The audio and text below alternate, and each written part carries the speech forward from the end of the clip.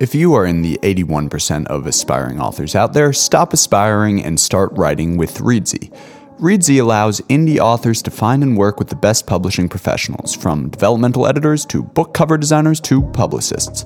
Just sign up for an author profile, browse the extensive marketplace of professionals, find the best fit for your project, and set a collaboration in motion. And with built-in contracts, protection, and mediation from Reedsy, finding qualified freelancers, editors, designers, and marketers as a self-published author just got a lot easier. Go to Reedsy.com today to sign up and set your first collaboration in motion. That's REEDSY.com.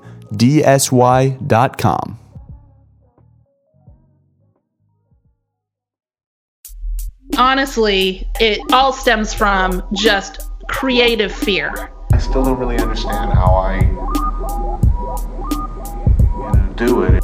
I fear not being perfect. That sort of story is inspirational to a lot of wannabe writers out there who feel they have a book in them but are living a totally different life at the moment. I'm watching these students who are given their absolute all, pursuing this creative profession, and they're not held back by fear. Taking a book the whole 9 yards, from an idea in your head to words on a page, from a scribble on a napkin to a listing on Amazon, that's easier said than done. But it's also easier than you'd think. I'm your host, Casimir M. Stone, and this is Reedsy's Bestseller, the podcast demystifying the process of self-publishing a book for aspiring novelists everywhere, one episode at a time. This is Season 2, Chapter 3, Having a Community. Language, despite how it most often looks on paper, is not black and white. It's one of the only tools we have to relay our reality to others, and reality isn't black and white either, so it makes sense that we're left with a very fluid means of communication. That's why metonyms and polysemes and hyponyms and hypernyms and so on and so forth are so interesting. Of course words are contradictory sometimes and blunt others. Of course they can be negative in one context and positive in the next. That's just life. Take, for example, the word common. The adjective's meaning is fairly neutral. It is more or less just a synonym of prevalent. Something that's common is something found more than once or done by more than one. There's nothing inherently negative or positive about it. However, when the word first entered the common lexicon, it was in 9th century France, and although the word's literal meaning was in effect the same as it is today, its connotations were actually quite different. But then think about the country's political landscape at the time. The Carolingian dynasty had just died out, and the new king was elected, not divinely ordained. It makes sense, then, that the word commun, something common, something public, something that could be done by more than one, rang more positively. It sounded like freedom. But by the 13th century, the connotations had shifted. It was around then that the word community emerged, used by rulers and clergymen as a way of referring to the common people. And given the stark class divisions of the time, it wasn't exactly a compliment. To them, something common was inherently not exceptional, not distinguished. Criminals and rowdy crowds were referred to disparagingly as the common rabble, and although the word itself, and even its meaning, didn't change, the gray areas started to show through. Flash forward to today, where community once again means something entirely different. At least it does when we're talking about self-publishing. Every self-published author knows how important it is to have a community of readers who are interested in your writing and return to it book after book, but only of late has there even been such thing as an indie reader community. Turns out, the meaning of self-publishing has changed quite a bit, too. I would love to get your perspective on just kind of the history of self-publishing, like when you think the self-publishing as we talk about it today started and kind of how it evolved. Well, I think that self-publishing has existed for years, before Amazon came up with their KDP platform. And we've had things like vanity publishing, which is slightly different and not necessarily the way that I would suggest going, but self-publishing has existed for a long time. I think the boom came at the same time as the e-readers came out. Once you had the technology for readers to get access quickly to books, and the form became digital, that's when you started to get a boom in self-publishing. So you had Smashwords and Lulu, and Amazon came in, Barnes & Noble started their Nook platform, and Apple started iBooks, and you've got Kobo up in Canada. When you have so many competitors, then they're all competing to try and get the most business. That's when Amazon came up with Kindle Unlimited. And what Amazon did in order to kind of dominate the e-reader market and the publishing market was that they offered exclusivity to any authors who would put their books in what we call KU, or Kindle Unlimited. And you would get extra financial benefits from that. And to this day, my books are in KU because I take advantage of that financial benefit.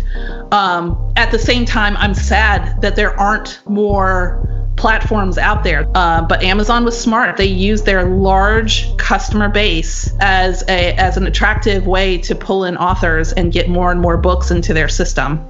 Kindle Unlimited is basically the Spotify of books. Readers pay a subscription fee for unlimited access to millions of books, and writers get paid higher royalties for using it.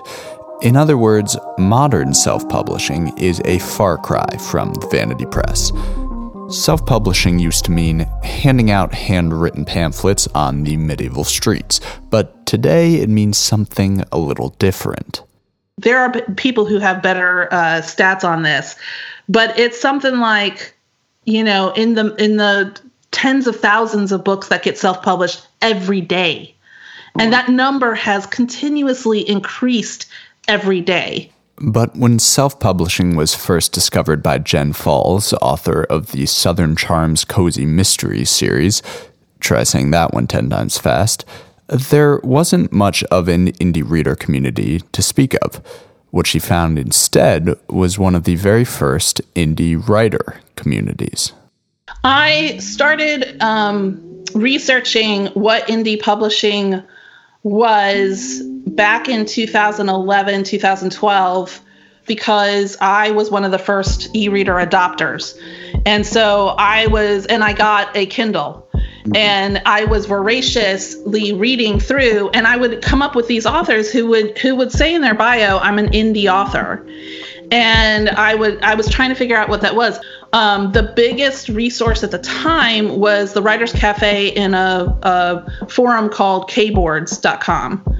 And that was where all of the big indie writers of the time were posting up, here's how I did it. Here's my numbers.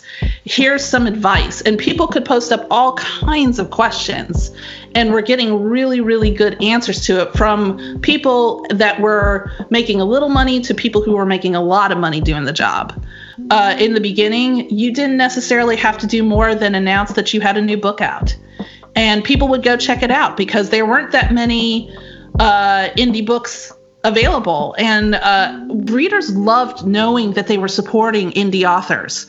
When I was a virtual assistant to Deborah Geary, that was the main thing that I helped out with, was answering reader emails. And I learned very quickly that they loved that she interacted with them directly, which is kind of something that a lot of traditional published authors had not been doing a whole lot of. And all of a sudden you have these authors that the readers loved speaking directly to them, sharing recipes or sharing some sort of personal detail that affected a book. They love that.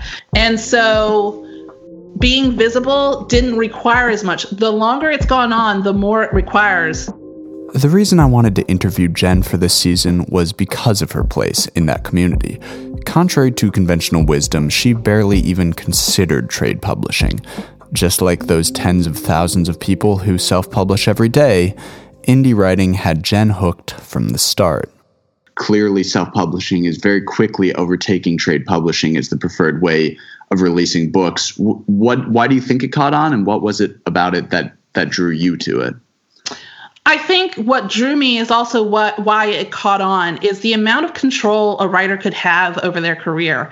So in traditional publishing, a writer loses their control the second they email a literary agent trying to get a literary agent. Now it's completely out of their control and it's completely subjective. And you have to wait a long time to get responses versus in indie publishing, we get to write. You can do things like what we call advanced reader copies or ARCs, or you can have beta readers, which are readers who will read your work prior to publishing and give you feedback. But you can get that book out to the readers directly without any gatekeeping at all. But unlike most of those people, it was many years from then before she took advantage of their common interest and self-published her own book. Because communities can be so exciting when you first discover them, but they have their drawbacks, too. It's never black and white. You could feel like a very teeny little minnow in a very, very big pond in that big community. And in some cases, those drawbacks only get bigger with time. I think the biggest thing was visibility changed greatly year by year. So the number of self-published books that are coming out has not decreased, despite the fact that I think the visibility has become an issue. And it's actually something that we talk about in our indie community. We were talking more about putting out that next book and what do readers want. Now we're talking more about how do we get those readers to find us. And that has required more and more work as each year has passed. At its core, the indie community is the same thing it's always been. A group of people who love writing, putting that writing out into the world. There just happens to be a whole lot of people out there who love writing. So, yeah, as time went on, self-publishing changed, and the connotations changed with it. But the definition did not. And despite the shades of gray, one thing is black and white. A big community is always better than none at all. So writing can be a really solitary process. What's the benefit of having a community when you're trying to write? There are several different benefits. One of them is that being isolated and working by yourself can be bad for your mental and emotional health. You have to think of it as going to a job. And even if you're meeting your colleagues online, it's still beneficial to talk to others who speak the same language. Self-publish makes it sound like it's alone. Indie makes it sound like you're doing it as an individual, but we're not alone. And we shouldn't be trying things without talking to others. What do you think your writing would have looked like if you never found a community like that? I think for my romance stuff, and this will kind of tie everything together, I did not have a community. So when I was launching, more specifically in paranormal romance, because that was the step right before I went to Cozies, I knew some of the writers, but we weren't really communicating a whole lot. And so when I launched into the void. Yes, I was putting out there what readers were expecting, but I didn't know how to get my book visible. In 2017, over 1 million books were self-published. That number is not getting any lower. Whether it's because of the control or the community, self-publishing has caught on in a big way and become unequivocally common. The more people were publishing, the harder it became to be seen. Yes, that means it might be a little harder these days to be exceptional or to distinguish yourself, but that's not necessarily a bad thing. It just means we all have to change with the times. I think an author has to be both a writer and a publisher, and you can no longer just focus on the writing. You really do have to have an idea of both sides.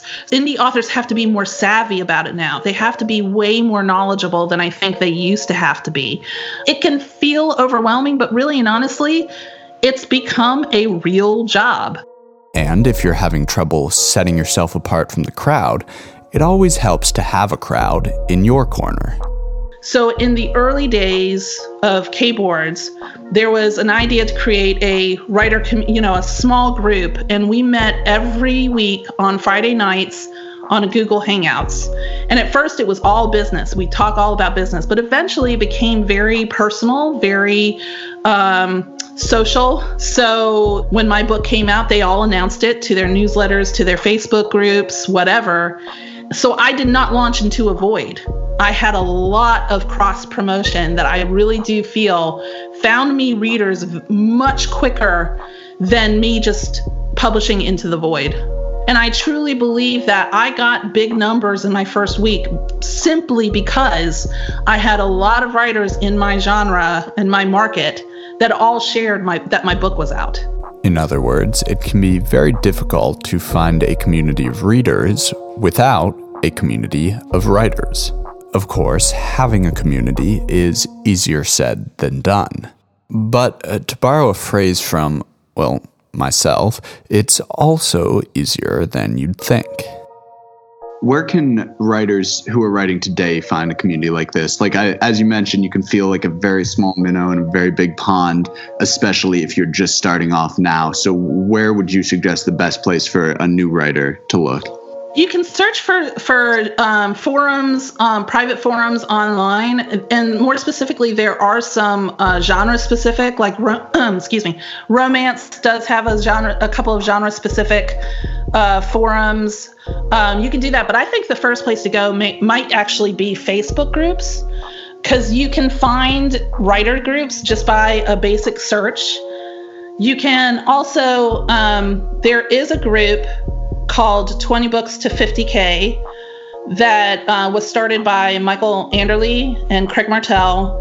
And it is somewhat aimed at those who are still trying to figure out indie publishing. And so you can go in there, and if you have a basic question, somebody in there has asked that at some point in time, and you're going to find the answers there. And so I think my first thing to say to those writers is you are so not alone. The indie writing community has changed a lot since Jen Falls first found it, and a lot more since self-publishing itself was first a thing. It's taken on negative connotations and positive ones. It has its upsides and its drawbacks. It's never been black and white.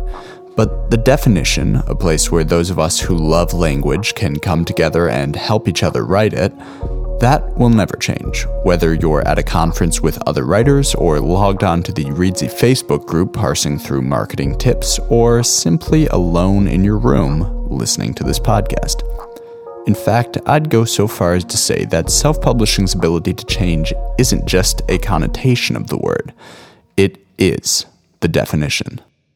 In indie publishing, we can pivot and adjust to what readers want very quickly. And like I said before, if a reader loves your work, well, they might like the next work, and we can get that work out to them much, much faster than traditional publishing will.